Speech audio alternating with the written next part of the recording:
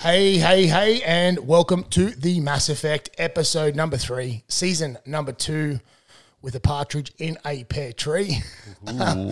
Hey guys, thank you for tuning in again to season 2. Loving getting back into this and obviously providing the content, giving you guys something to listen to locally and also having some fun ourselves. I must say we are having some fun, which is great. We've got some awesome guests lined up in the next few weeks. The panel is going to be making a comeback as well. So very excited for that. So today is going to be a little bit different. Unfortunately, Jed couldn't join us today because of a minor medical complication. Very minor. So we lost Jed, is what you're saying. We lost him to the Central Coast. Oh, so he's not dead. Okay. No, he's okay. But the poor big fellow was, standard procedure and has had a slight complication. So he has to spend a few days in hospital on the Central Coast, which I can't say. Well, he's not at the beach. So my question is, who looked better in the gown? Out of me and him? Out of you and him. To be honest, his gown, the photo he sent me in his gown, it wasn't as fashionable as the blue one that I had. I'm going to need pictures of both of you in the gowns. Yep. And we'll put up a poll. Okay, and you'll make the judgment. Who wore it better? Yeah, okay, cool. Well, I was actually really disappointed in his gown. So I think, really? I'll be honest, it was green. Like it looked like a prison one. So you feel that Dubbo Private has a better gown? Oh, way better. It was blue and it had 2 spots to do it up. So, you didn't have any back or butt showing. Oh. So I appreciated it. Well, yeah. You are all about fashions in the field, so. All right, so let's get into it. So today's episode, what we're going to do is I'm actually going to hand the show and the hosting over to Adam, and Adam is going to do all right, he's going to talk about me. So we're going to talk about my life. I'm not going to talk about you. You're going to talk about yourself. Oh, yes. Yeah, that wouldn't make much sense. But I will be doing some speaking about you. And speaking of wonderful guests that we got lined up this year, we actually have our best guest at the moment, Mr. David Hughes. Oh, is he coming in? Well, he's I think I just saw his Ferrari pull up out the front, to be honest. Oh, sorry I was late this morning, mate. Oh, that's all right, mate. I did leave you waiting. So, all right. Well, what we're going to do is I am going to hand it over to Adam. And he is going to, I guess, not grill me, but he's going to put me through the ropes. And you guys will find out a little bit more about me, my life, and where I've been up to, because I just had a milestone yesterday. Happy belated birthday for yesterday. Yeah, look, it's I'm 39 and 366 days. I would say you're 40 and fuckable.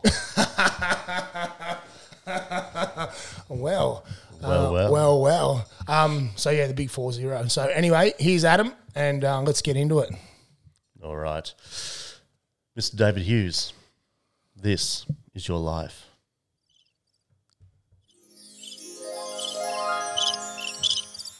Well. Did I cue that all right? That was perfect. I hit the bird one first. Well, did you hear that? I like the birds. Yeah. They chirped, and that sound has just transported me. It's transported me back to your early life, Mr. David William Hughes. And I believe in your early life, after graduating from an all-boys Christian college at Warrnambool, where you're the ducks of the school, you briefly studied information technology at University in Melbourne, and then moved on to accounting. You don't really strike me as an accountant, David. Did you Google Dave Hughes? I did, David, yes. Now, please, don't interrupt anymore. This is about you. Now, after leaving university, it was 7 years before you found work as a stand-up comedian. Maybe a clerical error here, but we'll continue. And you did a variety of jobs, working in an abattoir and as a bricklayer's labourer and a shop assistant.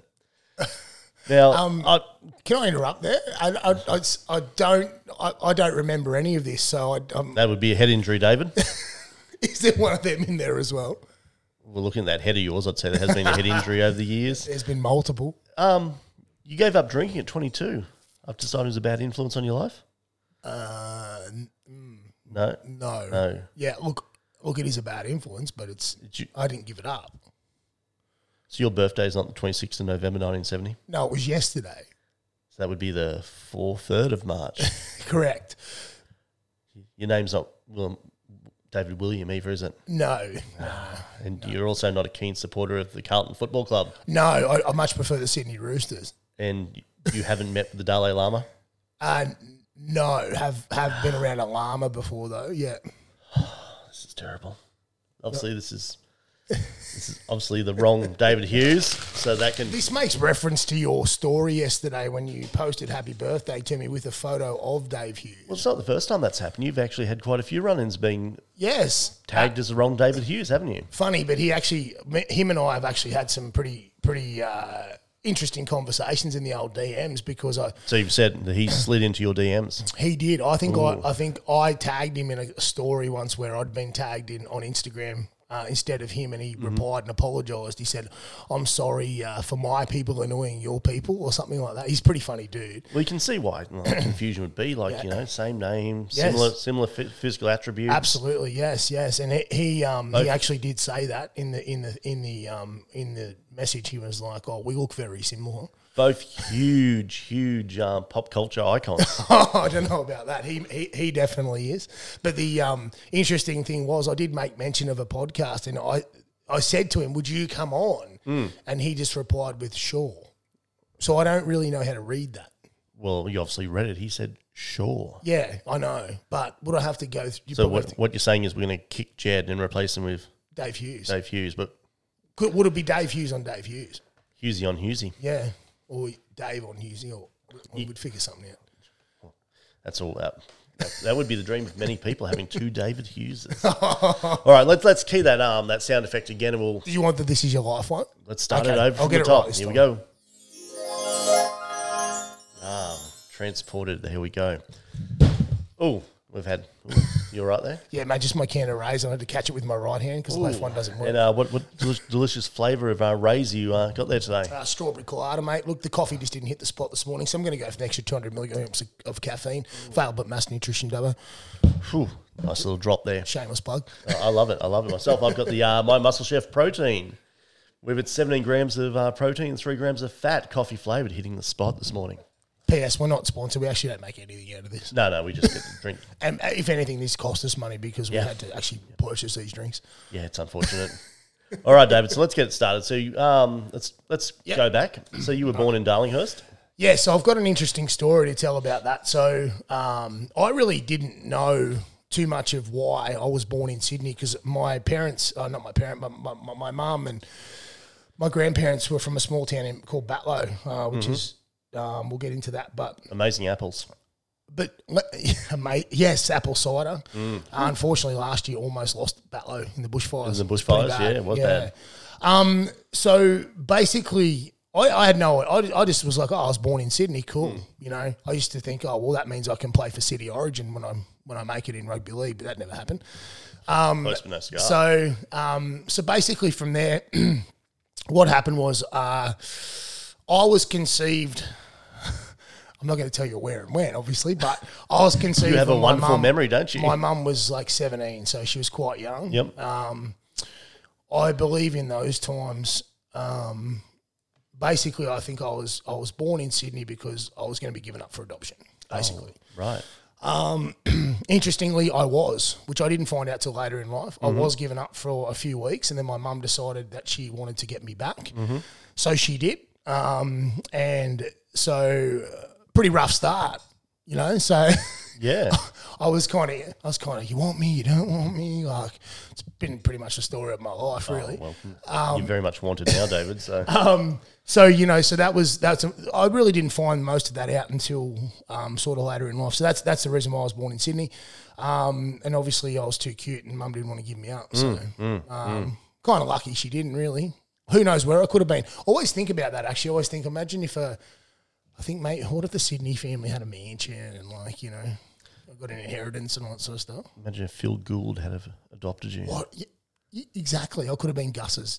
Yeah. You could have been Dave Gould. See, I hadn't thought of it like that, but see. But that does that. Now you've added another string to my bow.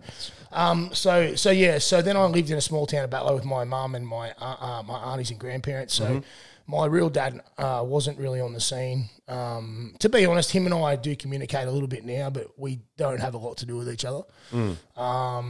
So, and it's not that I don't want to. It's just that life takes you in different directions, and when you get to our age and stuff, it's hard to try and fit everybody in and get everybody and all that sort of stuff. It is, and it is hard, and sometimes life happens. It does, yeah. And I mean, obviously, when you got your own family, you're living away, stuff like that. So, so he still lives in Batlow, actually. So, anyway, so I moved to Tumut when I was about 4, when my mum sort of hooked up with my stepdad. Yep.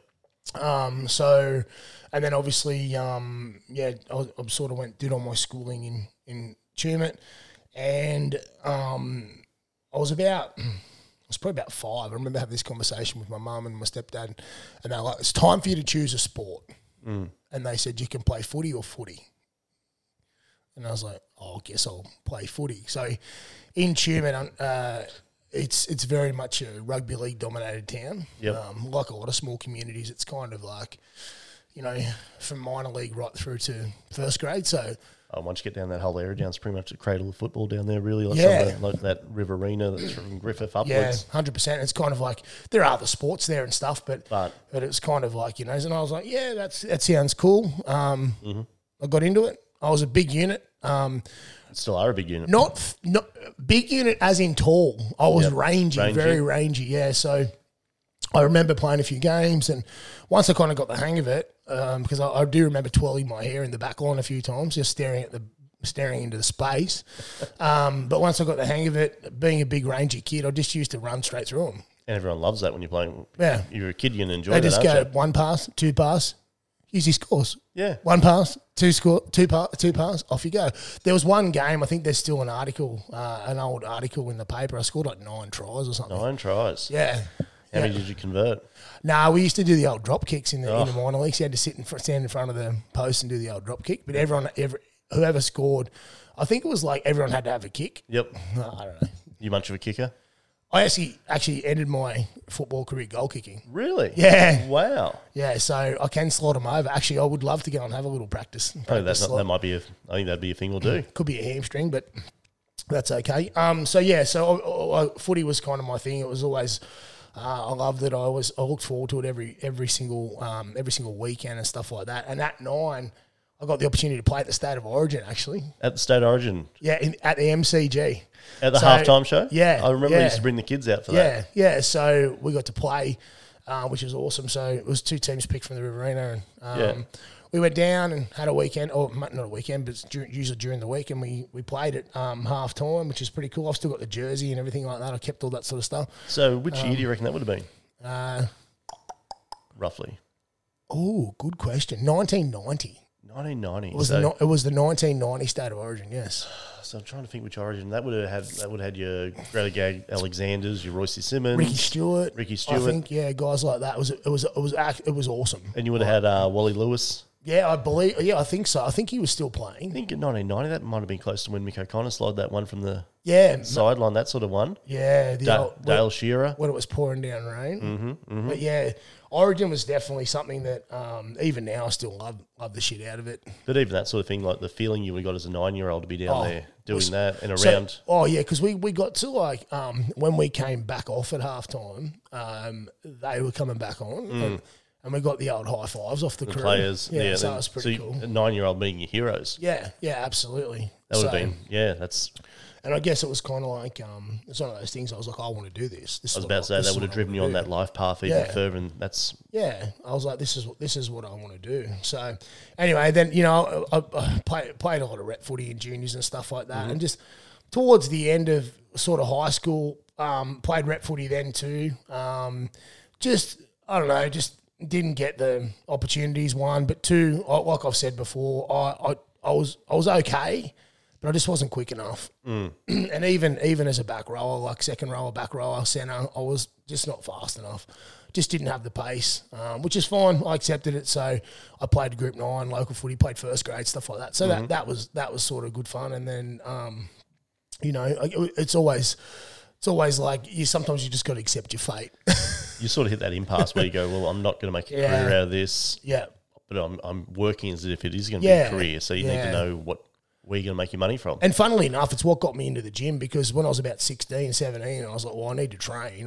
So I got my bench press out the back in the woodshed and stuff like that, and started getting into them, looking at magazines and things like that, thinking about, how do I get that physique and stuff like that. I look back now and realise that I didn't actually think that one through too very well, because you don't just train and look like that. It's not how it works. Isn't it amazing? But like, you look at the physiques you would have been looking at back then, which would have been, you would have been your Arnolds. Yeah. And there was quite a few bodybuilders, even like even Ronnie and stuff like that. Dorian Yates actually was Mr. Olympia at the time. He was a freak.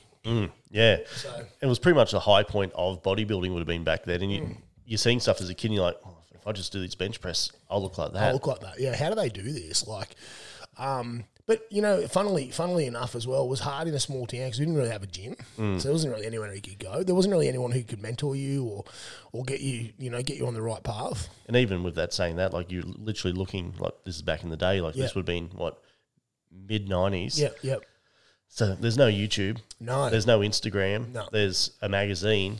Yeah, where you have to read the steps. If you're lucky, you might get a VHS. Yeah, and get to watch that. And very limited, and not be able to get the feedback. So you just, if anything, like, you would have got yourself in some bad habits back then. Pretty much, and like not actually understanding the whole side of it. We obviously learnt what we learned at school about weight training, but that's never thorough. Yeah. Which kind of leads me into my next thing, which was me and my schooling. I enjoyed school because I really tried to entertain as many people as I possibly could. Honestly, it was one of those things where I wouldn't say that I was hopeless at school, because I wasn't. I just didn't care. I was about to say, you're probably more not challenged by what you were doing at that stage. I think it was more just, I don't know, like I was just, this isn't my thing. I don't like books. I don't like this. I used to literally skim read our novels in English and then do my assignments, and I used to get okay marks too. But I'd be like, I'm not reading the whole thing. Who wants to read How to Kill a Mockingbird or whatever it was? Like, seriously, there's a movie, just watch it. So that makes sense. In saying that, even now, I read occasionally, but I'm more of an audiobooks man. It's all about how the media, what sort of media platform hits you, really. Like myself, I enjoy reading, but I find that the audiobooks are just a better medium at the moment. Absolutely, or podcasts. Or exactly. I'm just starting Matthew McConaughey's one. Green Lights? Yes, and he voices it. How good is that? Yeah, that's my next book I've got lined up to read. Yeah. I'm actually, at the moment, I'm actually reading or listening to David Goggins. Oh, yes. You Can't Hurt Me. You Can't Hurt Me. I've already done that one. Amazing, hey?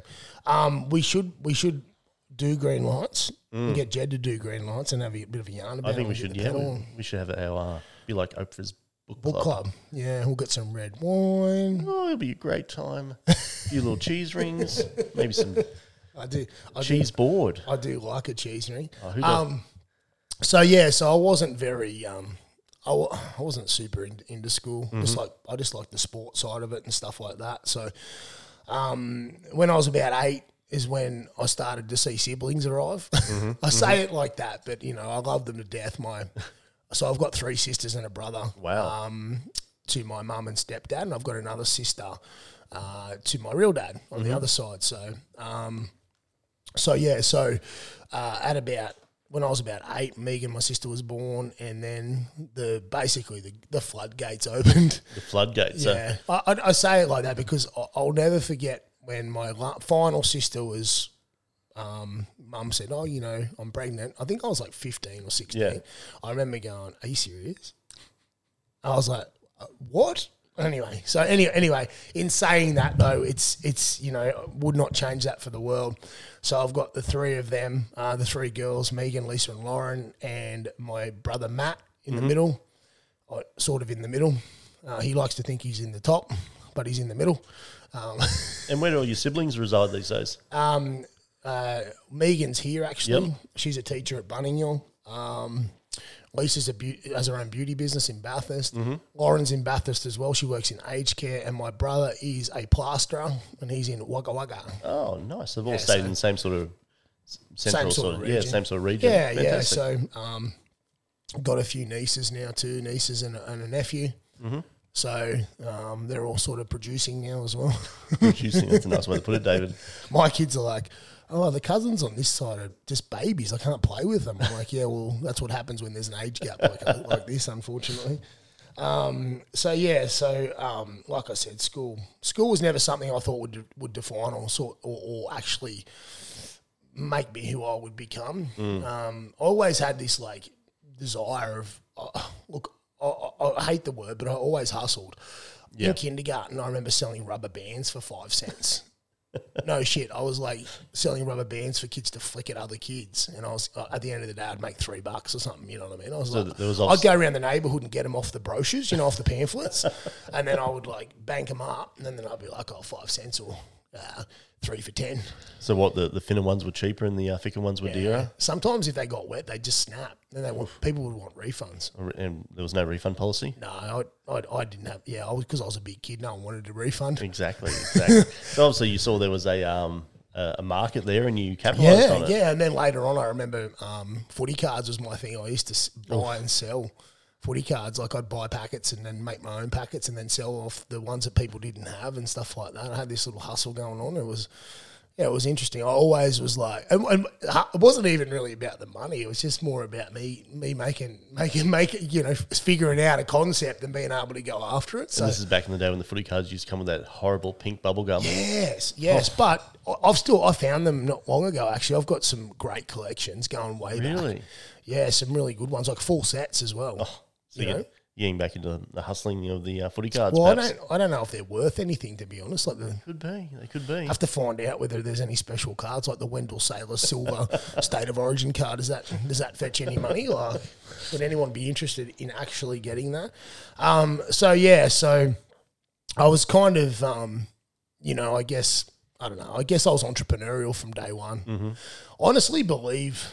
And I truly do think this. I truly do think that entrepreneurs are kind of it's kind of like it's part of you. It's like you can see somebody who's entrepreneurial and you can sort of understand that's the direction they're going to go in. Yeah. And it's okay. It's not for everybody. No. But it's just, there are some people that just aren't confined and like to think outside the square a little bit more. And obviously, I wanted to pave my own path. Mm-hmm, mm-hmm. So it was kind of like, well, even now I'm responsible, like for every day. You know what I mean? So whether it's good, bad, or ugly, it's on me. So it's my responsibility. Do I get paid this week? Do I, it's I don't know, something invigorating about it.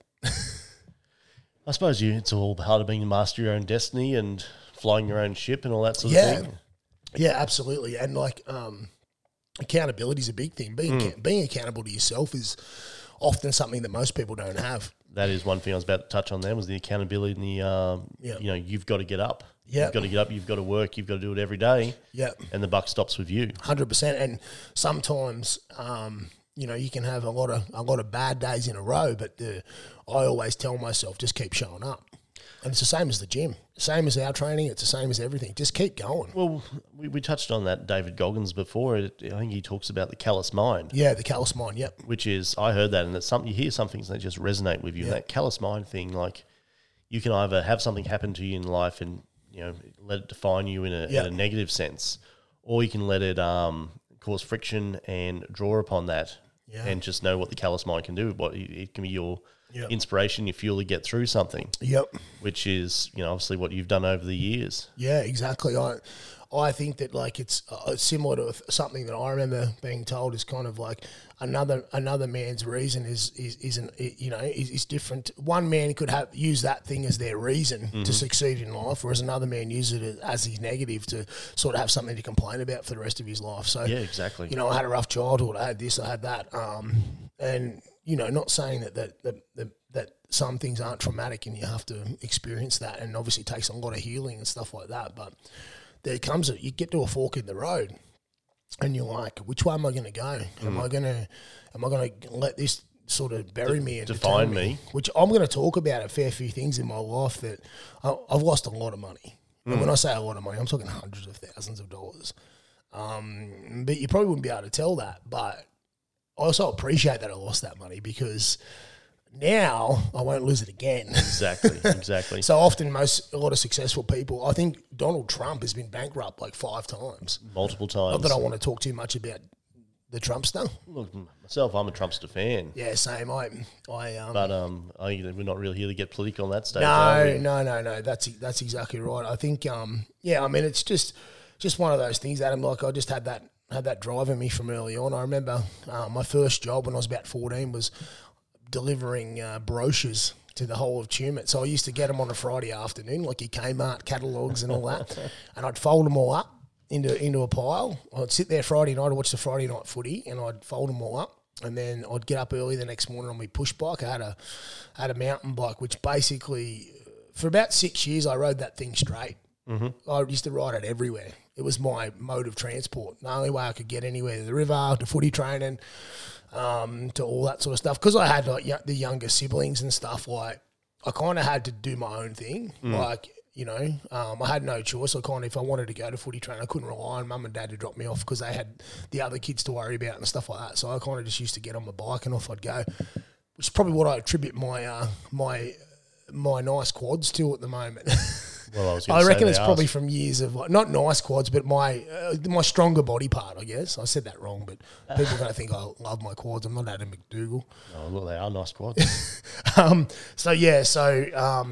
used to have to sort of get myself around, and so I'd do the brochure delivery.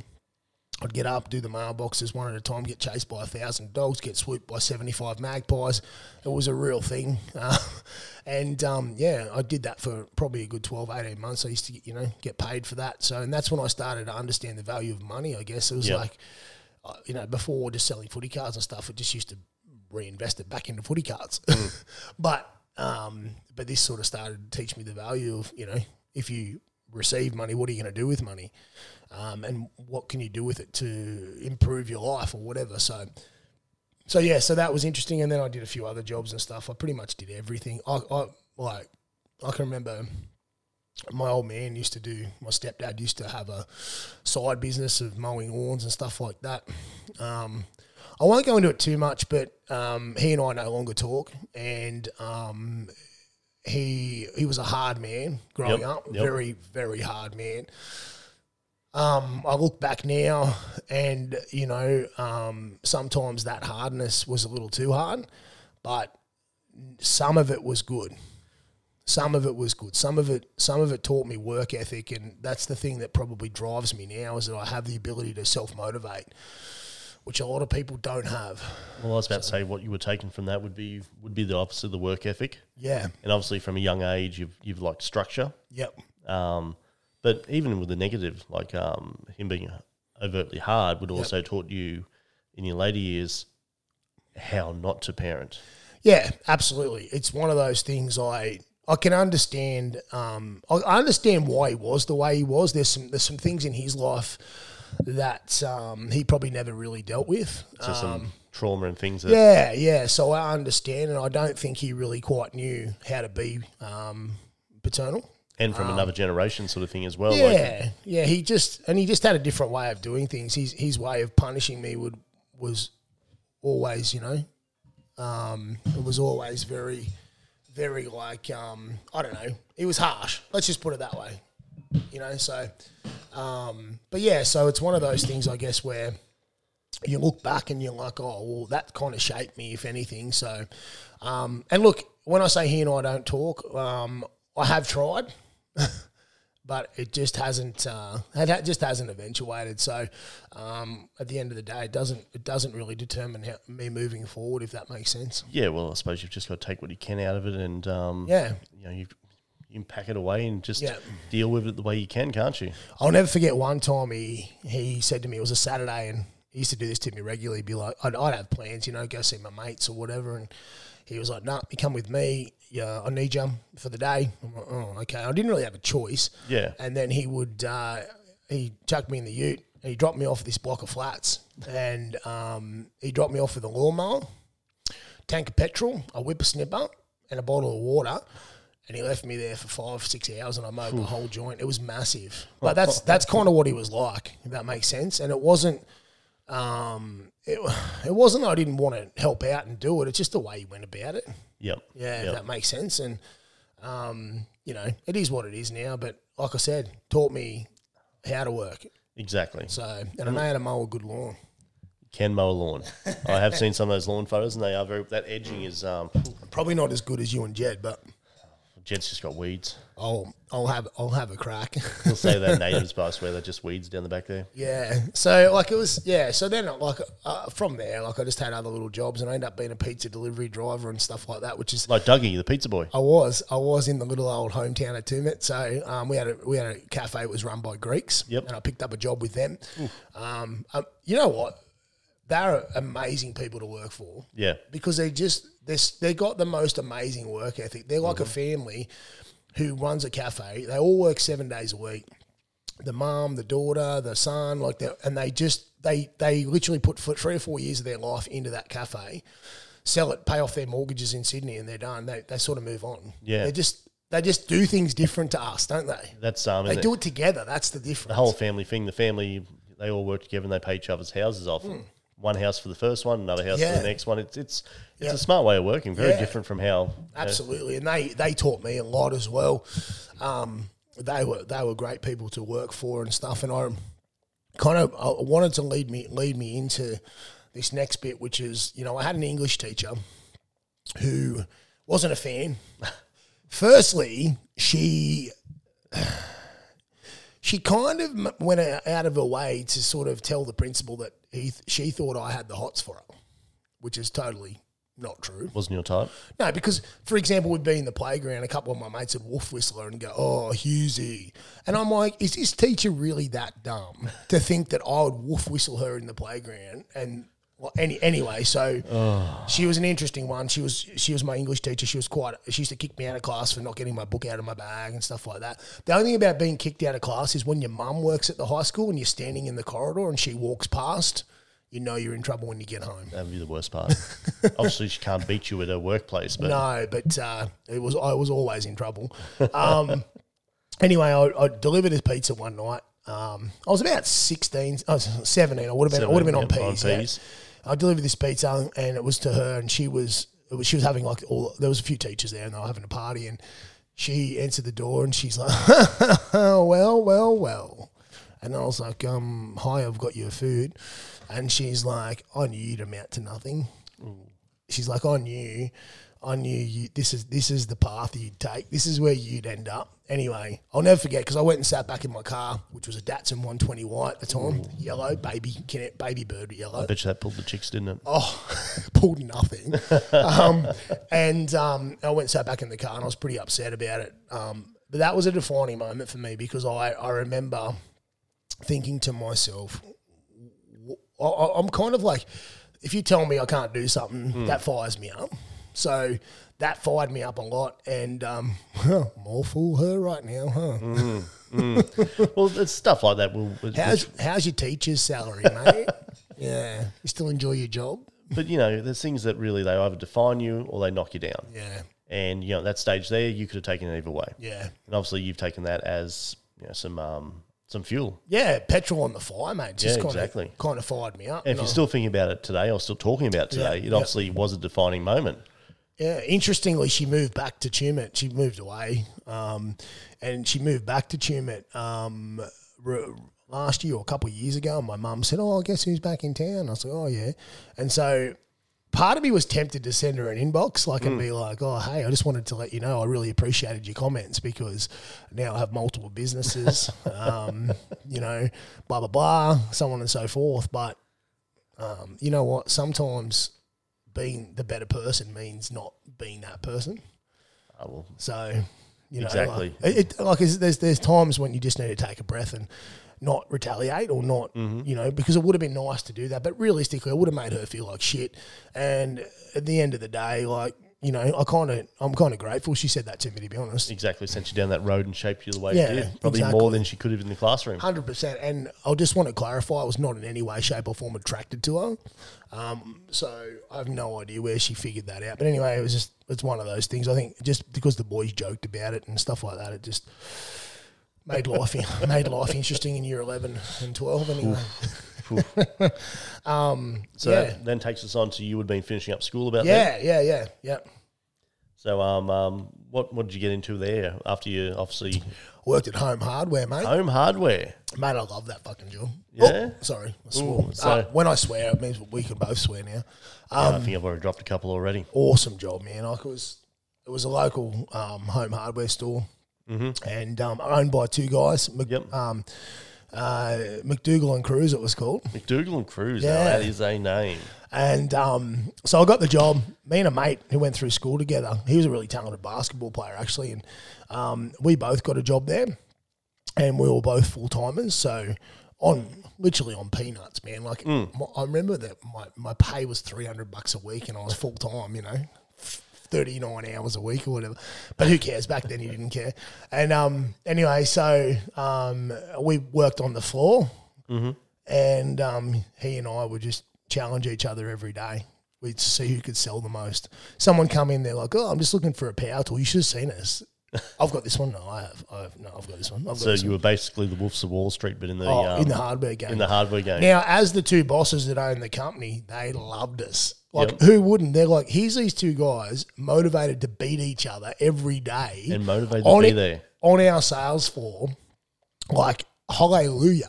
They even used to hate it when one of us had a holiday because they knew that week would be down sales because we used to hustle that much. And there's not so much that you can do with hardware. Like, how do you upsell paint? But we had a way.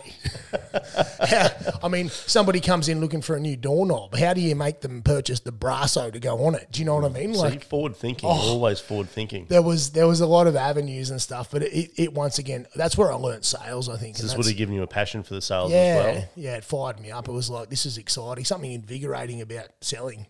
So you were probably about 18, 19 at this stage? Yeah, I was probably, I think I stayed there for a good couple of years, 2 or 3 years. Yep. Yeah, like I said, I love that job. I still talk to the wife of one of the owners and stuff. She was lovely. she kind of was like, the two bosses were there, and they kind of they oversaw things in the office and stuff. But she was always the hands-on one. But she was the funniest. I'll never forget. She'd always have these weird sayings like, "Up there for thinking, Dave. Down there for kicking dogs." I'll never forget that saying. Like, if you did something and it was like a little bit lacking common sense, Dave, up here's for thinking, down there's for kicking dogs. And she had this other one she used to say, which stuck with me as well. You know the sex on the beach cocktail? She used to say, Dave, that's fucking near water. Because it has the two meanings, it could be it's fucking near water, sex on the beach. Yep. But it's also fucking near water as it's to drink. Exactly. See, it's a double entendre. So yeah, she was awesome value. So it's funny how you meet people in your life and they sort of stick around in your head, I guess, or they stick around. Well, I suppose they're defining characters in your life. Yeah, and they're always awesome to look back on. And like I said, she still every now and then flicks me a message and sees how I'm going and stuff like that. So it's always helpful, mate. So yeah, and then. So then you moved on from there? Yeah. So then sales continued. So more sales. Yeah. So there was a job going in Tumut, Tumit's kind of like, it'd be like Wellington to Dubbo, if that makes sense. A little bit further away from Wagga. So it's about an hour, but it was a small community and stuff like that. And then obviously Wagga was the bigger city. Has a lovely paper mill. It does. That's, Massive paper mill. Vizzy. Yeah. My stepdad actually works at the sawmill. Really? That's where he spent, he worked there for about 30, 40 years. So we send about 100 guys down there a year for shutdown. To visit, yeah. They actually they have one shutdown a year and they have 1,600 guys on site. Wow. Far out. It's a lot of humans. It's a huge mill. It is, but we digress. So you're in, you went to the radio station. Yeah, so a job came up in Tumut for a sales rep position in Tumut to basically do the marketing for. Back then it was Star FM and 2WG, which is like the two major stations in the Riverina. And I went for the job, interviewed and stuff like that. I was this young, 19-year-old kid, 20-year-old kid.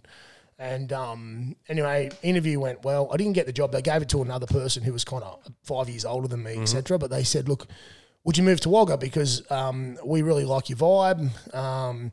They didn't say that. Vibe wasn't a word back then, but they said, they like the cut of your jib. Yeah. And so I was like, yeah, okay, cool. And they were like, well, we'll move you into a trainee role into Wagga, and then you'll basically learn the ropes of the sales team and stuff like that. And then eventually when one of the sales guys leaves, you'll step into their list or their clients and then we'll continue. Smart for them because obviously they had a lot of turnover with staff, So then they'd have me ready to go in the sideline. They'd just move you straight in. Yeah, so it's succession planning. So awesome job too. Like bright-eyed and bushy-tailed, mate. Off I went. So moved to Wagga, and yeah, loved every second of it because like you think about the radio, and when you're that age too, like you got these, you got your DJs and that on both those stations, and they're so well known. So you get to see them every day and stuff like that. It was pretty cool. And then obviously getting into sales, which is what I love to do, and then just figuring out how to do that. So I used to just literally door knock, but while I didn't have an actual client list to deal with, they'd send me out they go, here's a package, we're selling this month. Can you just go do it? So here's this 20-year-old kid door knocking, like literally cold calling, which is the absolute scariest thing you can do in sales. Like knock on someone's door and say, hey, buddy, look at this. You know what I mean? But it taught me a heap of stuff, taught me that I have the ability to do that, which means I can talk to anyone. So that kind of went on. And then, funnily enough, we had this campaign or this thing every year, which used to be a branding thing. So we'd invite all our clients to this branding presentation, and it was really well put together. Yep. Clients would be like, wow, we need to do this package. So I had been going and cold calling on all these different clients, and I used to, because I had no pressure on me, I used to just drop in and see them, have a yarn, talk about their business, all that sort of stuff, look for opportunities there. If it came up, it came up. If it didn't, it didn't. Not without, yeah. So. Yeah, and then this package thing came up. So I invited all these clients I'd built this rapport with, and I think I signed 30 packages. Wow. I actually created my own client list. So this 21-year-old kid now. Trainee. Yeah. And my boss was like, what? He was like, okay, so, and I was like, well, sales is relationships. And honestly, it's the same as what we said before. It's about turning up. So, the local tyre shop, he doesn't want to see me every week. But if I drop in there once every couple of weeks and I talk to him about what he's doing, have a yarn, don't sell him nothing, walk out, we're all good. I had the time to do that. It set me up because then he built rapport. So then when I asked him to come along to this thing, I'm like, mate, can you do me a favour and just come along? I need to get some numbers there, And, that's how – and then it kind of went from there. And then I started getting commissions and I was like, hang on a minute. The more I sell, the more money I make. I was like, wow, this is awesome. So it was really, really good. And that's where I met a guy by the name of Mark Bishop. He was my sales manager, and he is still today a major mentor for me. So he was a bodybuilder. So this is where the bodybuilding starts. Yeah. So before this, you're just Footy. Yeah, a bit of weight training, a bit probably, of gym. Probably a bit of gym bro-ish. Yeah, a bit of gym. And he was like... No real direction? Yeah, no real direction. Just kind of went and did bench press so I could tackle people and stuff like that. Yeah. So at this stage, I'd signed him. I was playing with Wagga Magpies in Wagga. Yep. So I was actually playing against Tumut, which doesn't always go that well. So look, it was, and obviously, he was a bodybuilder, and I seen him prepping for a show once, and I thought, this is really cool. Like, not cool that he's like cranky and angry all the time, but cool that, the process, how the process works and everything like that. So he kind of was like, he got me into bodybuilding, but not only that, I'll never forget the first time when I started making commission, he called me into the office one day, and this is the sort of bloke he was a good bloke, and he sat me down, and he said, I want you to read this. And he gave me The Richest Man in Babylon. Have you ever read that? Yeah. Great book. Wonderful. So it talks about, investing 10% of your income, and it goes back to the ancient city of Babylon and how they used to do things. First book I ever read as in the self-development line. Yep. And then he just used to feed me one book after the other. And he kept saying to me, you're a young guy, you're making decent money now, you need to start thinking about investing. So he kind of, not only was he a mentor in regards to bodybuilding and the direction I was going in with that, but he also was helping me on the other side of the coin as well. So still grateful today, still texts me on my birthday every year, still checks in with me when I'm competing in bodybuilding comps, stuff like that. Still a guy that I admire and look up to immensely. He has his own business now, which he does really well with. So really, this Mark sort of stepped into becoming a father figure for you in some ways. He did. Yeah.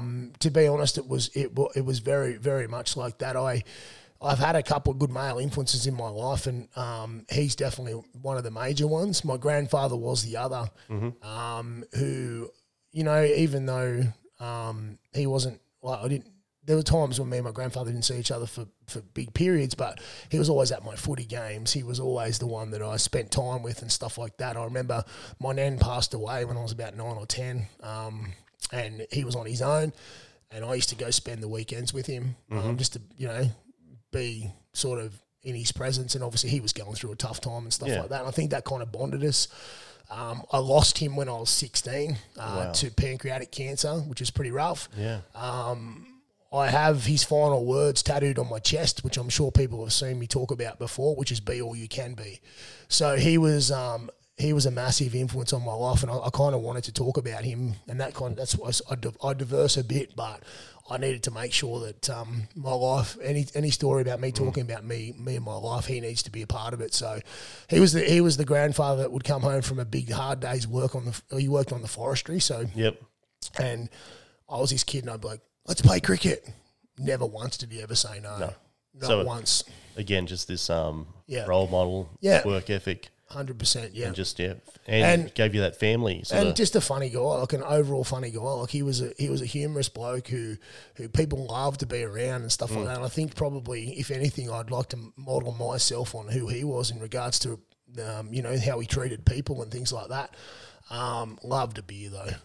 Loved a beer. Like the old Tooheys New or the Tooheys cans. The old white cans. Tooheys Draft or whatever. Oh, yeah. White cans. Smashed them. In fact, I probably...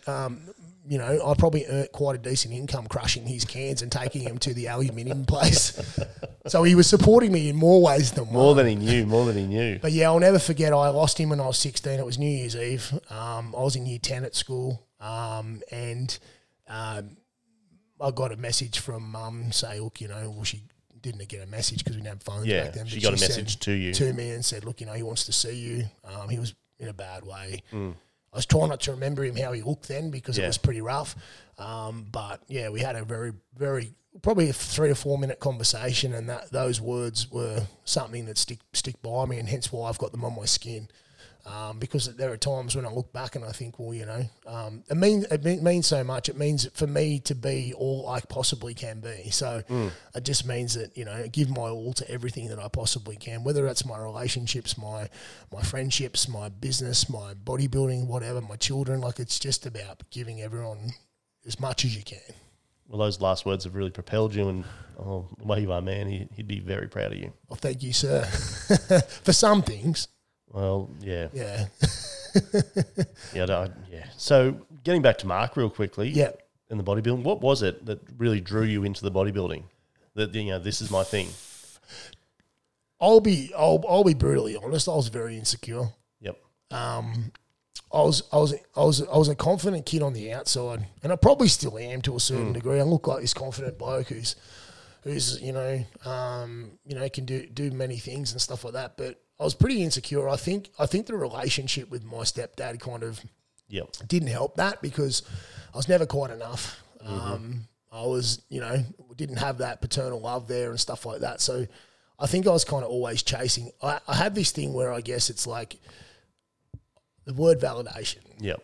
And this gets deep, but I think sometimes, I was seeking, and even sometimes now I do it. Oh, we still do now. I seek that validation, and to me it's because I never quite had it when I was younger, so I kind of chase after it. And I think that, unfortunately, yes, it's probably continued into my adult life, not so much now, but it does pop its head up sometimes. Yep. But I was definitely insecure, so I was a skinny guy who wanted to be a bodybuilder, and then I went through this stage where I put on weight and stuff like that, and I was kind of chubby, and I was like, I want to, so I just enjoyed it. I just enjoyed going to the gym after work, and I thought, this is cool. And I'll be honest, back then, bodybuilding wasn't a thing. No. It wasn't what it is now. No. It wasn't. I say I did it before the cool kids did it. So and it wouldn't have been as accessible as it is now. No, you didn't have access to people online and all that sort of stuff. The fitness industry wasn't big. It was minor. It was little. Yeah. It was like there weren't supplement stores in small towns. No. If you wanted to buy a protein powder, you had to go on old Vitamin King's website or you know. Probably wasn't even websites then. You would have been going mail order. Yeah, mail order. Or call them up and put it in or whatever. You used to look in the magazine or what you wanted and you'd call them up. And, you had no idea what you're ordering. Yeah. You just kind of be like, oh, that sounds good. My mate said that would be good or, you know. Yeah, exactly. But I just love the gym. And then I love the changes. And I seen him go through bodybuilding and I was like, wow, you get in that kind of condition. That's freaky. Like, and, like it comes down to the point, like, who doesn't want to be the biggest guy in the room sort of thing? And And I saw a quote once. It was the day you really start lifting is the day you'll always feel small. That is so true. We're never happy. Yeah, never happy. And even like it you always got some form of body dysmorphia. Even today, if somebody says to you, and you'd be the same, somebody says, whoa, geez, you're a big guy, or wow, you're looking good, man. It kind of goes in one ear and out the other. Yep. There's sort of like a way, because there is an art to taking a compliment. And unfortunately for most of us, we don't know how to do that. So it's one of those things, isn't it? It doesn't really matter how many times somebody tells you, oh, you look good, blah, blah, blah. You've got to own it yourself. You actually have to believe that yourself. And you'd be the same with your training and stuff. You hit that point where, you today's milestones are tomorrow's expectations. You'll hit a point where you're like, you want to lift this or you want to hit that point and you're like, always continually pushing forward, same as with, with your body. Like with bodybuilding, it's, it is something you're never where you want to be. Yeah, absolutely. I think it's just like, it's the ultimate chase of, it's like chasing perfection that you'll never be able to get. Exactly. Like Mr. Olympia, like Phil Heath has won 7 or 8 in a row. Do you think he looks in the mirror and he's happy with what he sees? No, surely not. And even we touched on how, like media and, or even, social media wasn't around back then. Yeah. Thank God. But if it was, imagine if it was like, because you see people now who are, not Mr. Olympians, and look at them and go, they are absolute freaks. Absolutely. Like, you just like, there's a platform now for people to not even do sport. Exactly. Just to be Instagram. Yeah.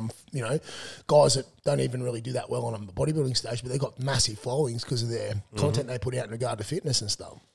Yeah, exactly. I just think that, like, you would have been the same. I'm grateful that my later years in high school, there were no phones, and there was no Facebook or social media. If you wanted, back in the day, mate, you wanted to see your mate, you jumped on your pushy, you rode 17 blocks to his house, knocked on his door, and his mum told you he's gone down the river. You'd be like, you'd ride down the river, going looking for him. You'd spend half the day trying to find your mate. Exactly. You couldn't just ring him up or send him a text message or whatever, and you just had to be home by the time the street lights came on. I'll tell you what, but it would have made it a lot easier trying to talk to a girl, but. Oh, wouldn't it? Do you remember back in the day where you have to get a number out of the phone book? And then call the mum? And you'd ring and the heart would be pounding. And the mum would answer. Is Sally there? Or you'd just hang up. Yeah. And then you leave your phone off the hook. Ooh. Oh, mate, that's, no. But the thing is, too, like your parents actually could be in the kitchen and you're on the home phone and they can fucking listen into everything you're saying. You like, not that, you were in the position where you were doing naughty phone talk. Oh, but saying a girl's name in front of people would be, like, oh, Sally. Yeah, I mean, it was different, wasn't it? It was different. Mate. Now, mate, you can't even imagine. No. I'm scared. We've both got daughters. I'm scared. Exactly. I'm slightly scared. I won't lie. We've just branched in the into that part. So you've got the 2 kids. You got Rusty and Edie. Yeah. So my 2 little gems. So Rusty's 13. Diagnosed ASD, Asperger's on the spectrum. Best little kid ever. Yep. Second or equally best kid. So different personality. My daughter Edie, who's 10, and she's into everything that she possibly can be into competitively wise. She obviously gets that competitive streak from yourself. Oh yeah, well I don't know. Like I think she's and I think she's very much her own person as well. She's just a pleasure. Like she's teaches. She always does her work. She always puts her effort into everything, which is something that I didn't do because school wasn't my thing. So. Whereas Rusty's kind of more like me. He answers the 2 maths questions that are required from him, and he moves on to whatever he would like to do. But in saying that, both great personalities. Also, am so blessed now. I have a third little girl as well. So Addie, who's 5, so she's my partner's daughter. So I'm a stepdaddy as well. So between the 3 of them, mate, makes a very good family. There's never a dull moment. No, mate, that's a fantastic, and it is a a great unit you've got, and you've got a very amazing partner, very supportive partner as well. I do, absolutely. So Bree and I have been together probably going on 18 months now, and we've lived together for almost probably just over a year now. So, but yeah, look, we're both on the same page. We both have similar aspirations. She's a hard worker. She's worked her way up in her job. She's actually now in quite a high, substantial role. Well, you can't go any higher than Dubbo, so she's at the top of her pinnacle. So, I find that hugely attractive in a female. You guys are just one of those couples that just makes sense. Yeah, I think so too, and she keeps me on my toes. She's very good at giving me a rough run on my birthday on her stories. She always pulls out the good ones. She fell asleep last night on the lounge and she started snoring, and I pulled out my phone to get a video because I wanted to save it up for her birthday. She woke up just as I was about to hit record, and she's like, "What are you doing?" And I was like, "No, nothing, just like, just about the text another girl." Yeah, probably would have been easier to say that. But yeah, so I'm truly blessed, and I don't know, like different chapters in our life and stuff like that. I'm not with Rusty and Edie's mum anymore, obviously, but I'm blessed, so blessed that I've found my soulmate, I guess, in Bree. So, which can be rough,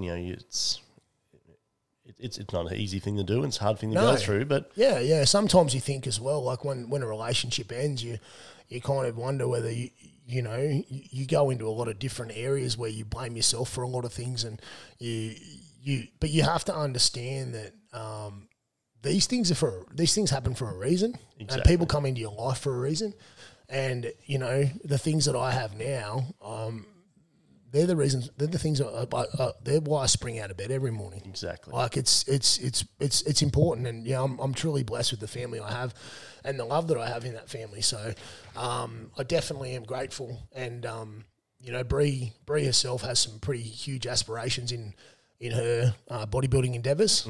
She's got her comp coming up in July, so she's working hard towards that. And absolutely, I don't want to preempt this, but she will be a pro. Yeah. She will be a pro in the WBFF. I have no doubts about that. Just a matter of the timing and how it works. This could be the show. No pressure, but there just is no other alternative for her. Like I just truly believe in her that much, but also just the fact that she has the ability to do that. I can see it every day. She's got the drive. She's got the work ethic. Mate, yeah, 100%. She has those predetermined genes. Yeah. So she's heading in that direction, whether any of us like it or not. So what you're saying is, could be knocking Rachel Dillon off and having bodies by Bree. Bodies by Bree. There you go. And then I'll probably be the one writing the plans. Don't worry. I accept the fact that my bodybuilding career it's been fun, but I have no aspirations to be professional. It's not. I don't have the time in regards to now being 40 and stuff like that to achieve that. So, and for me, I'm not. Like Bree's the same. She's not just a bodybuilder, but I have so many other cool things in my life that, like, for me, it's just I love doing it. I love being in shape and stuff like that. But it's not. I'm not going to be defined by a pro card or something like that. Whereas for her, I just feel like she's younger. And she's determined, and she definitely has the future, or the world's at her feet in regards to that. So, and she's so influential to other people. Like she's the one that motivates and inspires me, but she's also the one that motivates and inspires other women who are overweight, who've had children. That's where Bree's come from. Yeah, she hasn't always had this body. Absolutely. So it's like she gives people a reason to look in the mirror and go, "I want to make that change too." So that's pretty special. Now, I don't think you should exactly be calling a day on your own bodybuilding career, Dave. I think there's still a little bit of sun left up in the sky. Mate, I hope so. I think the thing about you, bud, is, which you don't always talk about, is that you're more than just a bodybuilder. Yeah. You've had a career playing sports. Yep. You've done the bodybuilding part. You've done nutrition, all that sort of thing. You've done the powerlifting side. You're multifaceted. You, if anything, somewhat of a renaissance man. A renaissance man. I like that. That's a cool statement. While we're talking about the end of your bodybuilding career, how about we bounce back to your first bodybuilding comp? It was in Dubbo. In Dubbo. So I was in Wagga, and the first show was here. Ken and Elaine used to put on this show here in Dubbo. I think Ken, unfortunately, has passed away. Yep. They used to put on the Dubbo show. In actual fact, I think Lee Priest competed at it one year. I believe he did too. I remember they used to have the posters up there in the RSL. Yeah, so I did, that was my first show. I think I was 21, so I did the juniors. I think I placed second. But that was kind of that was the first time the orange tan went on, and I was like, yeah, I'm going to do this. And I did a bodybuilding show, and then that was kind of like, it would be on like February or whatever. And then I'd roll straight into footy season. I'd always be fighting fit at the start of the year because I'd be like lean and mean. And then by mid-year, I'd be on the beers and... So you'd start out at the centres and you'd end up back in the front row. Yeah, pretty much. It was kind of how it always went. Then I had plenty of gaps in between where I didn't compete every year. I had big gaps, 3-4 years here, 3-4 years there. And then, I guess it was one of those things where it was just like, I'd do it if I had the time or if I had the ability to do it. So, but realistically, in bodybuilding, you can't do it like that because you're not going to get any better. No. You kind of need to be committed to the cause. Yeah, exactly. So, if anything, you were probably, 10, 15 years too early. Yeah, too early. Yeah, exactly. So that's okay, though. Like, I still love it now, but I still say to people, I was doing it before it was cool, man. I was doing it before it was cool. Oh, the original OG. Now, there's a bit of a story about a laptop also, I believe. Oh, yeah. So all these bodybuilders, we stayed in this house over West, Dubbo, and I had my laptop. Just bought it, actually. Because I bought it for the radio station work. I was like, I got my first laptop, Big fucking boat anchor. Thought I was cool as hell. Used to put DVDs in it and watch DVDs on it and stuff like that. So I put a DVD in it and was watching it on the way up here because I travelled up with Mark at the time and because he was coaching me. And anyway, we're all asleep the night before the show and we woke up in the morning and we'd been fleeced. Oh, really? No shit. Like, there was literally a guy sleeping in the lounge room and then there was like 4 bedrooms and we're all in each bedroom. And some motherfucker broke in. And took your laptop. And fleeced my laptop and a few other things and took some guy's watches. While we're all asleep, like I said, there's like 6-7 bodybuilders in this house. And anyway, it was gone. Did he also steal your DVDs? He did. I can't remember which one it was. I think it was Gladiator. No, don't fucking lie. It was Legally Blonde. No, it wasn't. It was Debbie Does. No. Debbie Does Dallas. So then so you've been in W, you've done this bodybuilding thing. Yeah. So how many years were you in the radio sales for? About 6, 7. Oof. Yeah. Yep. Yeah. Then a mate of mine was like, I was kind of over it by then. Yeah. I loved working there, but offices can get quite toxic. Yeah. People are very negative and the attitudes of people and stuff like that. I kind of felt like it wasn't my space anymore. And you'd probably hit your ceiling in that location. Yeah, and I was just over it. I was kind of at the point where I was like, oh, where am I going to go with this unless I end up in a management role and stuff like that. But it's the same thing. So I went and laboured for a mate, a bricklayer. So Bricky's labourer? Yeah, no shit. I know. In my introduction, I said you were a brick labourer. I know, you did. Labourer. See? I was. I got one part right.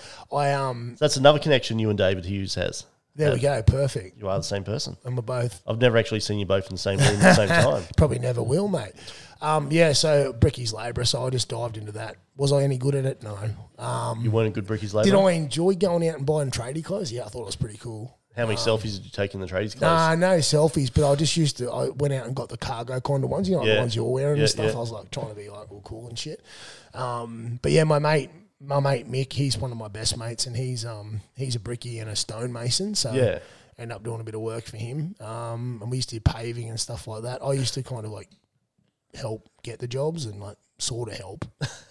But he was a hard man to work for. In fact, he was that hard that I knocked him out one day. You knocked him out. Yeah. We're doing a job at a school. They're like 300 millimeter blocks, like Messer blocks, and so he's laying them. I'm providing them mud. All I remember was mud. Where's my fucking mud? And I'm like, oh, you're trying to rush around. That's just how brickies are. Yeah. Anyway, he said, tidy up that area over there, So I started throwing these broken blocks and cut blocks over in this pile, so then we could get rid of them and stuff like that. Anyway, he was shooting off the scaffold, up, cutting, doing his own cuts, going back, blah, blah, and he kept doing this anyway. Next thing you know, I'm cleaning up these blocks, and then one of them went up in the air and templed him as he walked past, and he went down like a bag of poop, and Anyway, he was all right. He come good after a few seconds, and he wasn't happy about it. But it's a good story. So can you say this was the end of your it was. Bricky's Yeah, it was kind of got to the point where I was like, I've had enough. So he was. We laugh about it still. I was like, mate, you're an arsehole, so I KO'd you. He's like, you could have at least done it with your fist. And I was like, nah, it would have been. It wasn't anywhere near as fun. So yeah, so that was it. And then, mate, I had a rough run. I had 3 jobs I got fired from. Really? No shit. I think we all go through those stages. It does knock your butt. Mate, I started to think, is this fucking something wrong with me? Like, what the hell? So the first one was I ran thrifty car rentals. Ooh. Yeah, so... That's pretty close to being a used car salesman. Pretty close, yeah, just to hire out cars, which is pretty cool. I used to drive all the cars and stuff too. That was pretty cool. Yeah, apparently I wasn't doing good enough, so he privately owned, he just gave me the albudo. And where was that at? In Wagga, in Wagga. And then I went to a recruitment agency. I can see you working in that. That would make sense. Yeah, except it was so boring. Like, it was just not fun. And then I was kind of just got stuck in this office and was like, anyway... they decided to let that part of their business go. So what recruitment agency was that? Shoreway. Shoreway. Wow. So I was working for Shoreway, yep. which is job placement and stuff like that. But they had a little recruitment agency that they tried to get going, which is basically getting jobs for private enterprise and stuff like that. So that's what I was doing. But they made that area of their business redundant. So I ended up getting made redundant and left, and I got a job at a gym. A gym I used to train at, actually. Funnily enough, a gym that Mark, my mentor, purchased later on in life. He bought that gym. But I was working there and they wanted me to do sales. So sell memberships, because I obviously had a background in sales, which is fine. Except the owner had a way of selling and he wanted me to do it his way. And that's not going to work. He was a good guy, but he used to listen to every person that walked in and how I spoke to him. Then he'd pull me into the room and be like, you didn't do this, you didn't do that. So I was just like, oh, okay, right. But anyway, in the end, he ended up letting me go. And I think it was more the fact that they were paying me to do a certain role, but they probably figured they could do it themselves. It wasn't I was underperforming or anything like that. Just, I remember he sat me down and he passed me a piece of paper. He goes, here, Dave. And on it said, your employment has been terminated. And I was like, he couldn't even say it to me. Yeah. Anyway, I was pretty shattered after that. But that got me into the role at Coke. Oh, look, mate, we've all been fired. Have you been fired? Mate, I've been fired a bunch of times. Yeah? Yeah. I don't reckon you're having a go if you don't get fired. Exactly. I mean, maybe you weren't having a go. I don't know. I got fired once. I only been fired once and made redundant a couple of times. Yeah. It builds character. It does. It does play on the rejection and the insecurities that you do have. Yeah. It can, but it can also, like, again, callous the mind. 100%. That's the callous the mind is the thing. You know, we callous our hands every day. Exactly. So you just got to draw on it. So so now you're a Coke rep. Yeah. So I got a job as a Coke rep. Oof. Another sick job. So hold on a sec. Like Can't Beat the Feeling or Pablo Escobar. Can't Beat the Feeling. Right. Okay. Summer. Little from column A, a little from column B. Actually, I just finished watching the series with Pablo. Yeah, I haven't been able to get into it. Too many subtitles, too many jeans. You couldn't do it? I will. Just Bree and I have this thing with the jeans. We told you this. Yep. Every time we go out in public and we see somebody wearing the old cut Levi's, we're like, they got the Pablo jeans on. It's quite a humorous thing. You have to be there. It's a bit of a personal joke because now jeans are much more fitted. Much more fitted. Yeah, so got a job as a local Coca-Cola rep in Wagga. So had a car. They give you a car, a laptop, all that sort of stuff, and you go out and look after your clients. And the best thing about the Coke job, you used to get 4 cases a month of drinkers. 4 cases a month. That's a lot of Coke. So I was a no sugar drinker, so I've always been a no sugar drink with bodybuilding. But I used to get that, and then it was a good job. I really enjoyed the sales aspect of it. Once again, learn a lot more in that role because they had huge KPIs you had to chase after. And me, in my competitive nature, I loved it because the harder you worked, the more money you made, bonuses and all that sort of stuff. So, they were good to work for. They were really good to work for. Just the only reason I left is because another opportunity presented itself. But who knows? I could have been still there today.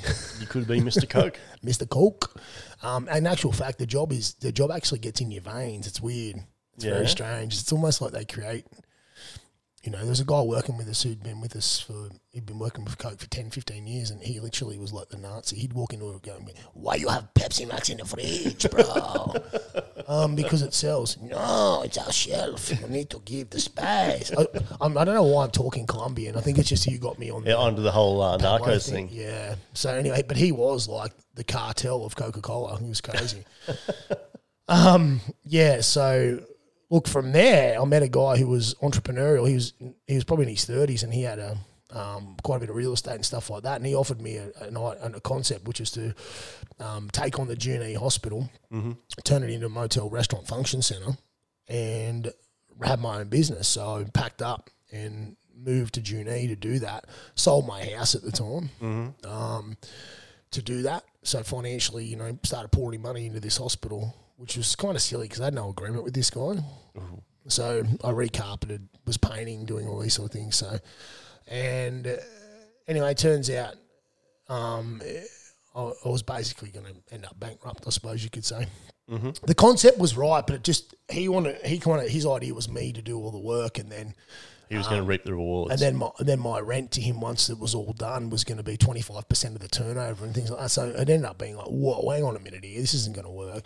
But I was young and, was I late 20s? Yep. And I was like, I'm ready for this. I want my own business and stuff like that. So, and then at the time, I think I'd been told about this old hospital at Wellington.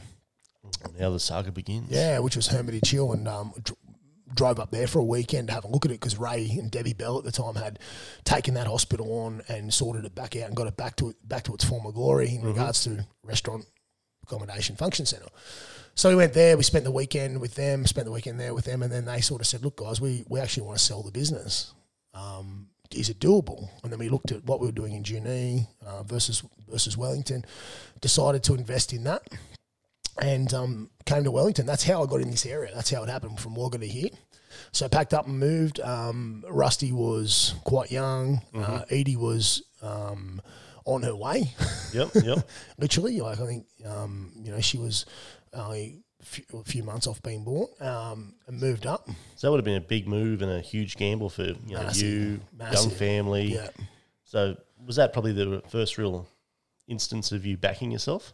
Yeah, I think so. I think it was probably, I used to back myself going into job interviews and things like that. There wasn't really a job interview that I went into where I thought, I won't get this job. It's a bit different with someone else's money, but 100%. That's the thing. Yeah. And this is kind of I guess part of where we're going with this, because I invested quite a bit of money into this business and the overheads were quite astronomical.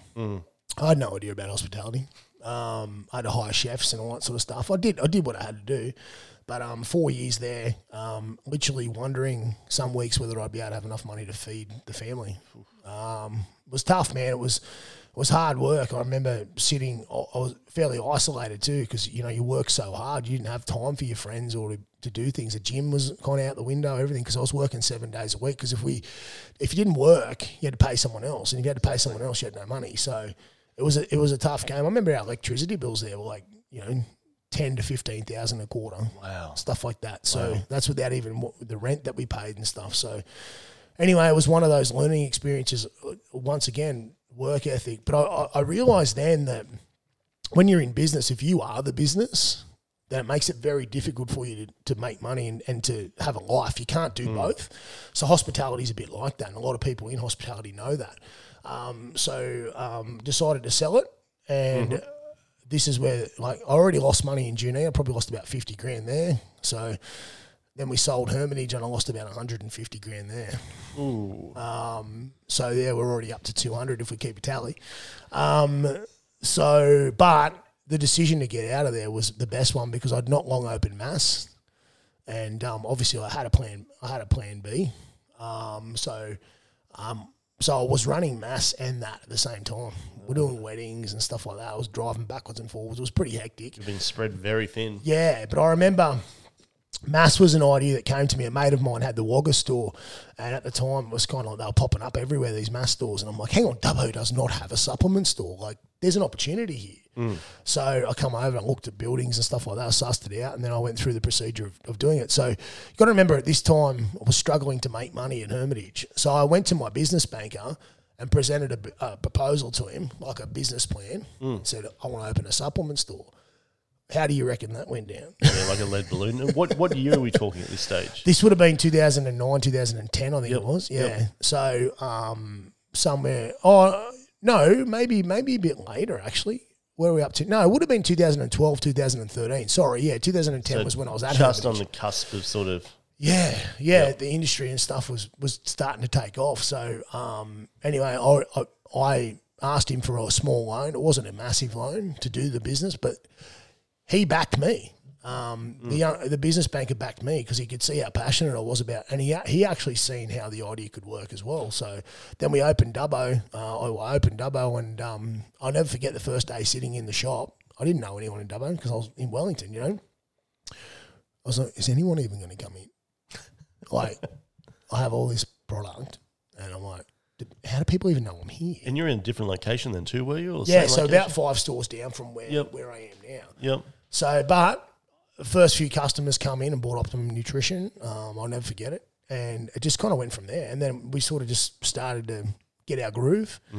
And you don't make money in business for the first 6 to 12 months. And I knew that I was going to have to work hard. And obviously then that just gave me the opportunity to build mass from there. And obviously just all I did was basically I thought, you know what, everyone that comes in the door, I'm just going to make sure that, you know, I give a shit about them. Exactly, which still transcends even now. And I think that's the most important thing, because it's like if you come in to our business and you're wanting to lose weight, well, I care. I want to help you lose weight. So what can we do to make that happen? Sometimes it's not just a supplement. Sometimes it's a conversation. Sometimes it's helping you with your food. Sometimes it's like motivating you to or saying the right things, you know. Sometimes it's not about what you sell them; it's about what you don't sell them. Correct. And I've done that a few times. We're a small community, and I don't want people coming in here and walking out with hundreds of dollars of product when they don't need it. Yeah. Like what purpose does that serve? I'd much rather that person get the necessary things they needed that particular day, and then who knows, their journey, they become a customer for life. Exactly. Do you know what I mean? So. And also their success sort of shapes your success 100%, as well. 100%, yeah. It's just a matter of, it's like I've said 100 times before, sales is problems and solutions. So you come in, you got a problem, let me help you give a solution. And then obviously the transaction takes place. But yeah, so the store was, I still love it, man. I still get butterflies when I walk in here in the mornings. Like I can't explain it. Like I walk in here, when you've created something from nothing and you had nothing, it's something that I just cannot express to people. All I will say is if you have an idea and you think you can make it work, then fucking do it. Just fucking send it. Just do it. Like you got nothing to lose. Like money is money. I've lost money. Like you still end up okay. You know, like it's okay. And there are moments, and you know, people talk about gratitude, and I walk into my store and I smile and I have that little moment of appreciation, because I'm like, I did this. I backed myself to do this, and then it led into Bendigo, opening Bendigo. Fantastic store you got down there as well. Great store. I've got awesome staff down there. I'm so blessed. Tried my hand at having the Wagga store. No good. So there's another $100,000. So now what are we at now? 200, so we're at 300. I'm in the hole. Yep. So, or at least probably close to the 4 now. Yeah. So who's counting? Yeah, only when I bring it up now do I start to feel like, I can see you starting to get the sweats there and pull the hat down. How many fucking houses could I own? I'm like, oh. Anyway, but it once again, Callus of the mind. Exactly. I love that you brought that up. It's if anyone hasn't listened to or read that book yet, it really speaks to you. I'm only like halfway through, and it's like, and the way it's recorded on Audible is amazing. Yeah. He's a hell of a man. Oh, this David Goggins, like, you know, he's done everything. He's been a powerlifter, he's an ultra marathon, he's been a Navy SEAL. Yep. Been an abused child. He went through the Navy SEALs how many times? 3 times. The training? Went through Hell Week 3 times. Crazy. Yeah. And yeah, it's a motivational speaker without being a motivational speaker.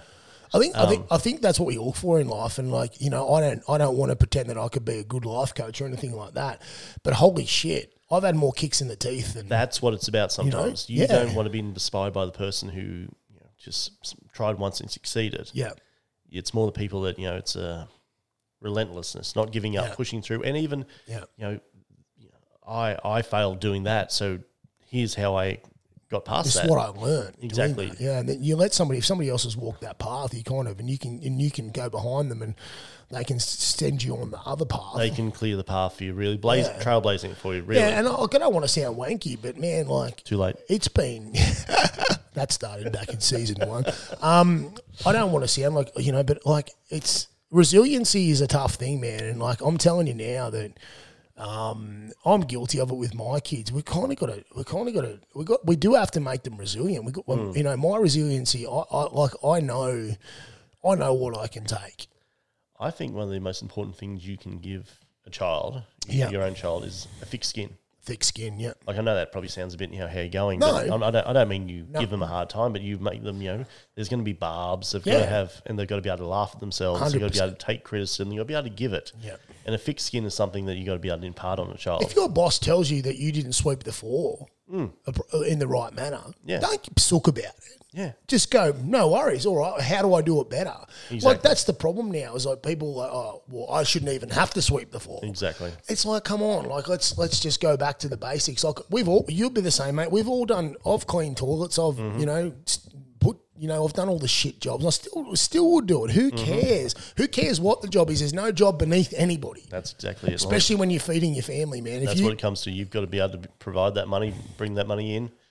Yeah, like if you're the cleaner at the local, you're a janitor or somebody like that, man. You're still an important person. You're putting food on your family's table, and that's what it's all about. Exactly. It doesn't matter how you do it, as long as you do it. So the mass, it's been your passion. Oh, you've been chasing a dream. 100%. Like, I live it and breathe it. I love the brand. The brand is. You believe in the brand? I believe in it. Yeah, I've been.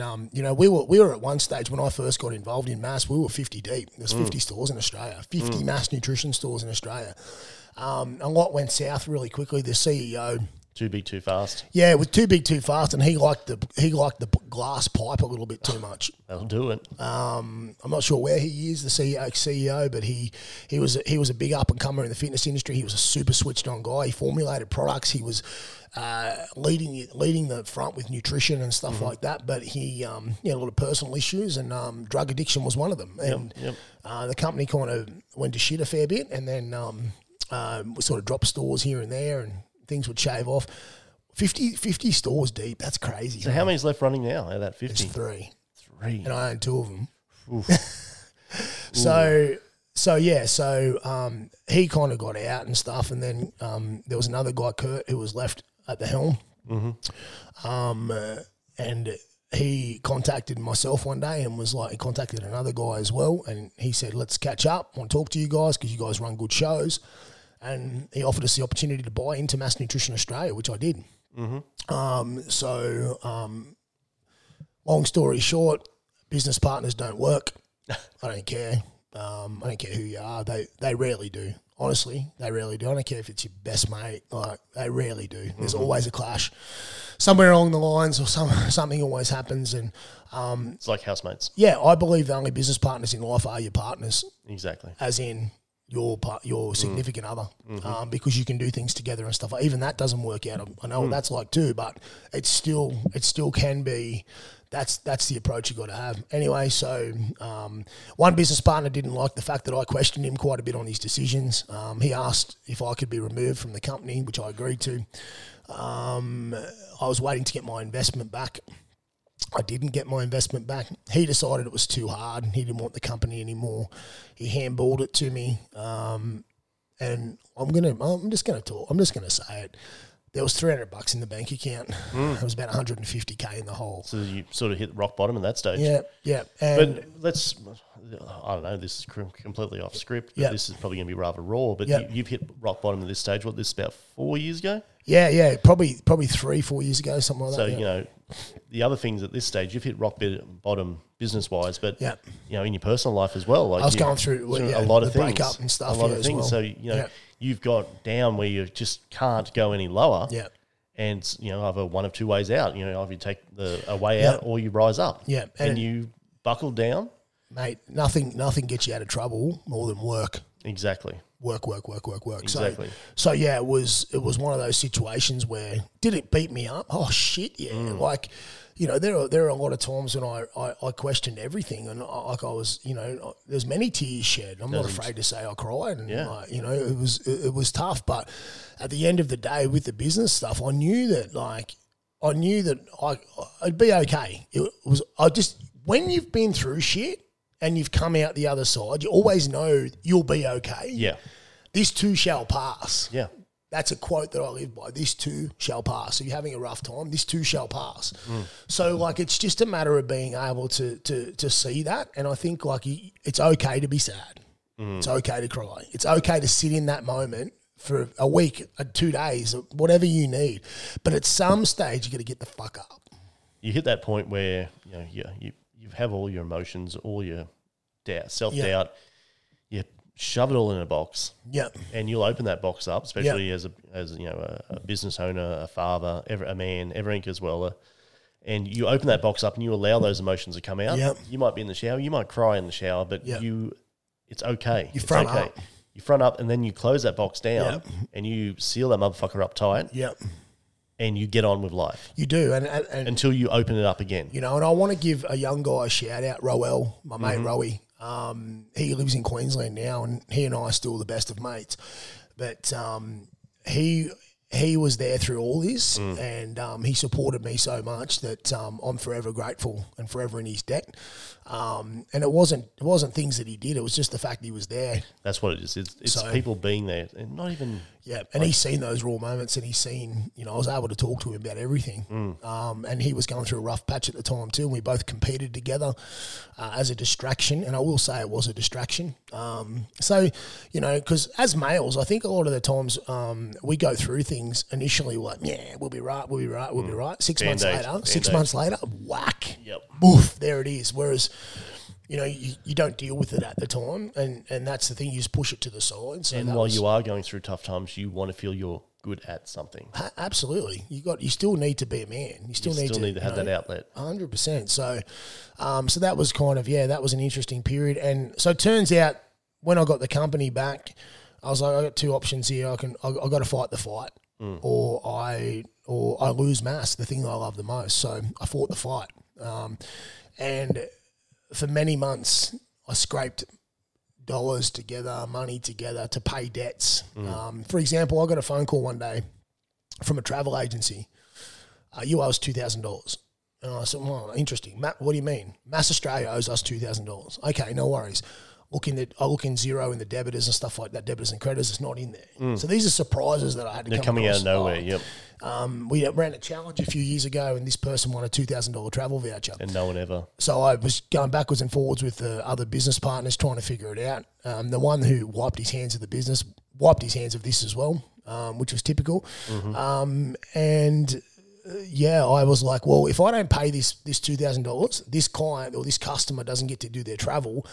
Therefore, they're probably going to take us to the Department of Fair Trading, or they're probably going to badmouth us on social media. So, mate, I come up with the $2,000 and I paid the bill. And they deserve what they've got, sort of thing. So, well, it's not their fault. No, exactly. And as much as it sucks for me, I'd have to pay the $2,000. But you know what? End of the day, it falls on you, doesn't it? 100%. There is no one. I couldn't look left and I couldn't look right. There was no one to look at. And does that make sense? So I had to do it myself, and that was just one of a few things. Like there was letters turning up all the time, and like I'd take 5 steps forward, and I'd get shoved back 6, and I'd be like, ooh. But you know what? It's all sorted now. It's mine. Mass is mine. So you are Mass. I am Mass, and I'm damn proud of it. Funnily enough, I never thought back in 2012, 2013, I was this little bloke from Wello starting out, and here I am with my hands on it. Even though it's not what it was, it still means something to me. And the business still means something to me, and what we give to people means something to me, and it always will. So will we grow again? I hope so. One day, I hope so. But to be honest, I'm not too concerned. I'm happy with my stores. I'm happy with the website. I'm happy with all those sort of things. At the end of the day, mate, like sometimes less is more. Exactly. And you got some pretty fantastic mathletes there too, haven't you? I do, including the one sitting at the end of the table, named Adam McInerney. Yeah, look at him. That's it though. We have a family. Mass is a family. Like we've got our athletes who we support and stuff, and we support you guys because we want you guys to do well in your endeavours. Like, you know, it's cool. It's a business, but it's more than that. It is. It is. We're a drop-in centre, mate. People come in every day just to talk about their problems or their issues, or you know, sometimes I feel like a hairdresser. I don't know, but you know, that's what we are. We're more than just a supplement store. We're a place, 100%. And I think that's what I love about it. I love being able to be influential in people's lives and do the things that you know, and actually, you know, put people first, I guess, which is something you can't do in a jewelry shop or a a clothing store or something. So, you know, every day people come in proud to boast of their bench press achievements or they've lost 5 kilos or just little things like, and, you know, I've seen that raw emotion in people. I've seen people cry on the body scanner, you know, like when they've lost 10 kilos and they're emotional, and that's the shit that means something to me. So yeah, this is your passion. This is what drives you, and this is it, mate. This is where I was meant to be, I reckon. Well, that's fantastic. So who knows what the future holds in the industry and stuff like that. But the funny thing is too, you know, after going through, you know, a divorce and all those sort of things, and knowing, you know, and obviously, you know, you've got to settle on money and all that sort of stuff. So I won't add that one to the list, but you know, like I've lost a lot of money over the years, but I'm still okay. You know, you've just got to keep going. Like, and the key is turning up. I think I honestly believe if I had to quit on one thing, I would have quit on everything. That's the thing. You're turning up, and you just got to be the hardest worker in the room. Yeah, absolutely. But that's even overrated sometimes. It is like the hardest worker in the room. What about when you're not in the room? Correct. It's about turning up and being accountable. It's the same as bodybuilding. Like you can be the hardest working bodybuilder and still lose. Exactly. Because bodybuilding isn't just about how hard you work. It's about the body you present, like the discipline, like all that sort of stuff. But it's like somebody could work 10 times smarter than you. Like smarter, not harder is like my coach who coaches me. His motto is diet smarter, not harder. And I hate the word diet, but he's right. You know, diet smarter, not harder. Like it's simple. We don't have to kill ourselves as much. We do like to get in condition, like that last bit. But it's just like, you know, I don't know, mate. So we've delved through it from the start to where we currently are. So that brings us up to 2021. 2021, yep. So where we're at now. So I suppose we could just move on to a few of these other questions I've got for you. Go, yeah. Yep. Right, so these are just quick questions. Yep. What drives you? My family, mate. Every day. Yep. Yep. What about growing up role models? My grandfather and Mark and Sonny Bill Williams. Sonny Bill Williams. I just wanted to throw that in there because I man crush on him hard. But that's I'm joking. But yeah, I really would say those two guys are the ones that really sort of meant the most to me, I guess. And what about currently? Still same role models now? Because they do alter a little bit over time. Like you always pick up a bit of someone from somewhere else. Yeah, they do. There's a few bodybuilders that I really admire. One of them took his life last year, actually, which was quite sad. He was somebody I used to listen to on podcasts and things like that regularly and stuff like that. I don't know, mate. Like, I guess, it's still, they're probably still the same role models. I kind of, I don't have any necessarily one or any. I admire a lot of people. And a lot of people. You take a little bit from someone.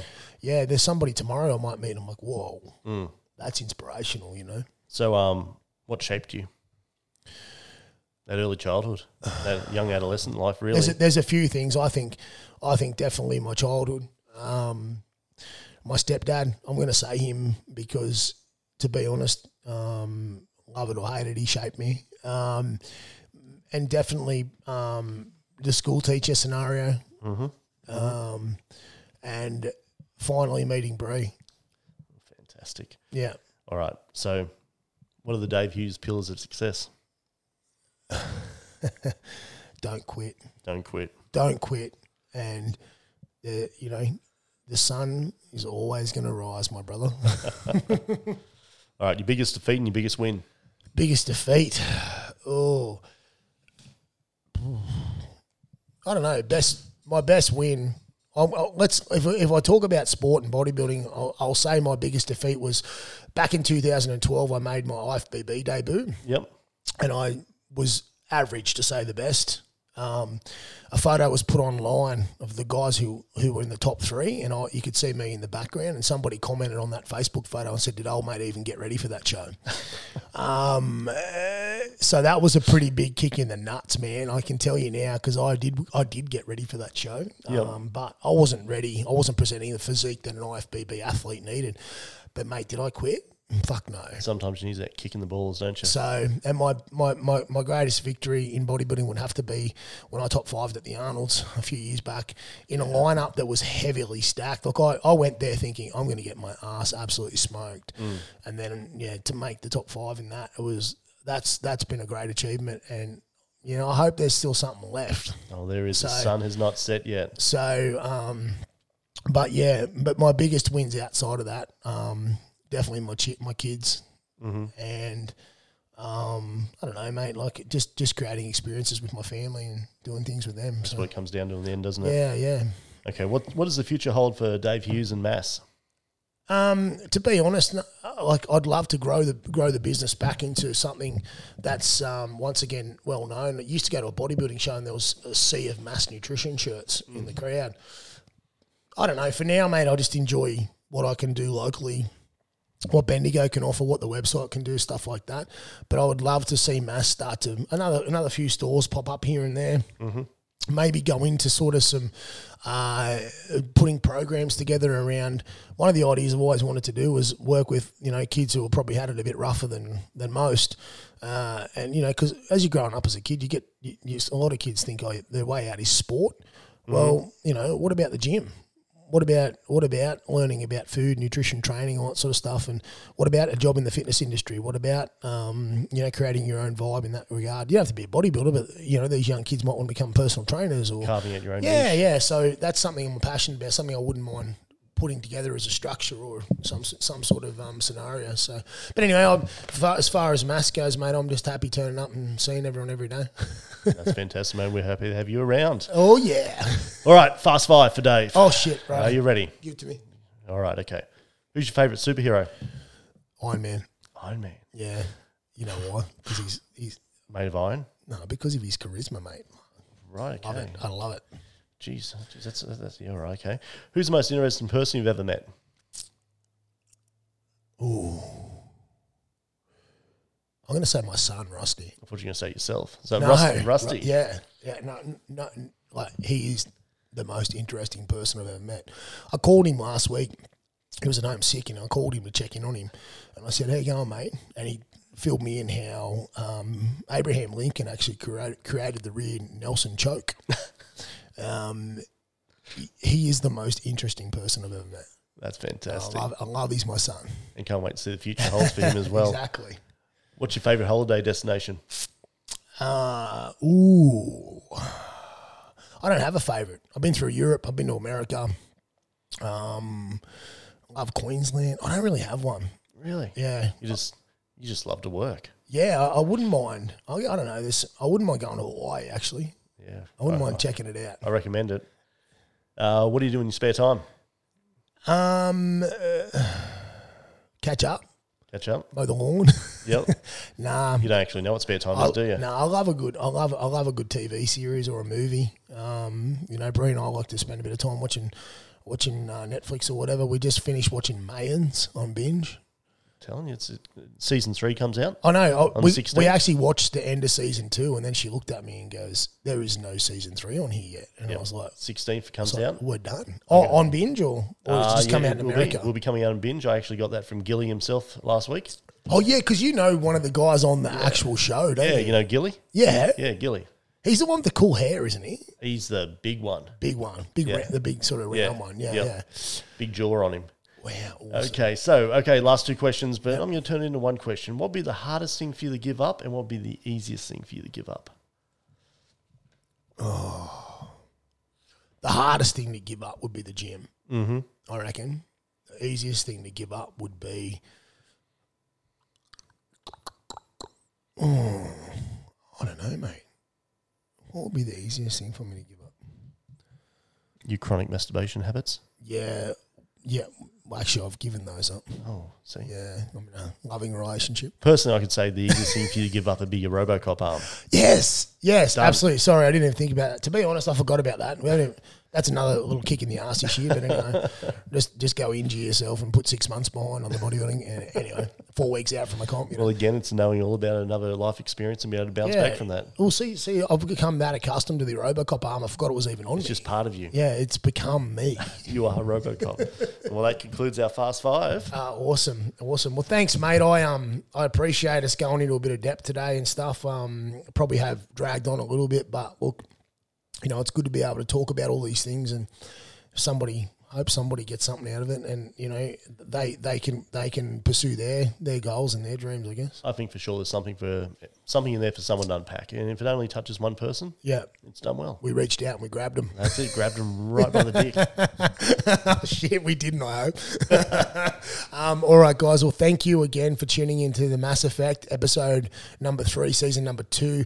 Thank you, Adam, for jumping on the other end and pushing me through and giving me the push I needed. I'm always happy to jump on your other end, Dave, and push on through you. He has been saying for ages, one of the episodes should be about you, big guy. Like, why don't you do it? So, no better man I'd rather be interviewed by. We will be back again, hopefully with Jedster on the other end. And we've got another couple of guests lined up coming in as well. We've got some really cool topics coming up. I won't say who the next guest is, but I have spoken to him and he's very keen to talk. And it's going to be very unique, this one. Is it Sonny Bill Williams? No, because it's not he. Oh, shit. Wish it was. Except I probably wouldn't be able to get him 2 Dubbo. I don't know how I'd go doing that. Oh, so, that's it. But yeah, so thanks again, guys. The Mass Effect. Follow us on Instagram at the Mass Effect. Follow Adam. What's your Insta again? I like to lift heavy stuff. There's a few underscores in there. Mine's Dave _Hughes, not Dave the comedian Hughes, as Adam portrays. Throw him a like, but he can use all the likes he can get. I still get tagged in his shit, and it still makes me laugh. Someone's like, "Oh, he tagged me in an art picture or something." I'm like, mate, I got a DM once about donating to a charity, and I was like, I think that's the wrong Dave. Anyway, I politely. I replied, and I, let them know they had the wrong day. Thanks, guys. Catch you later.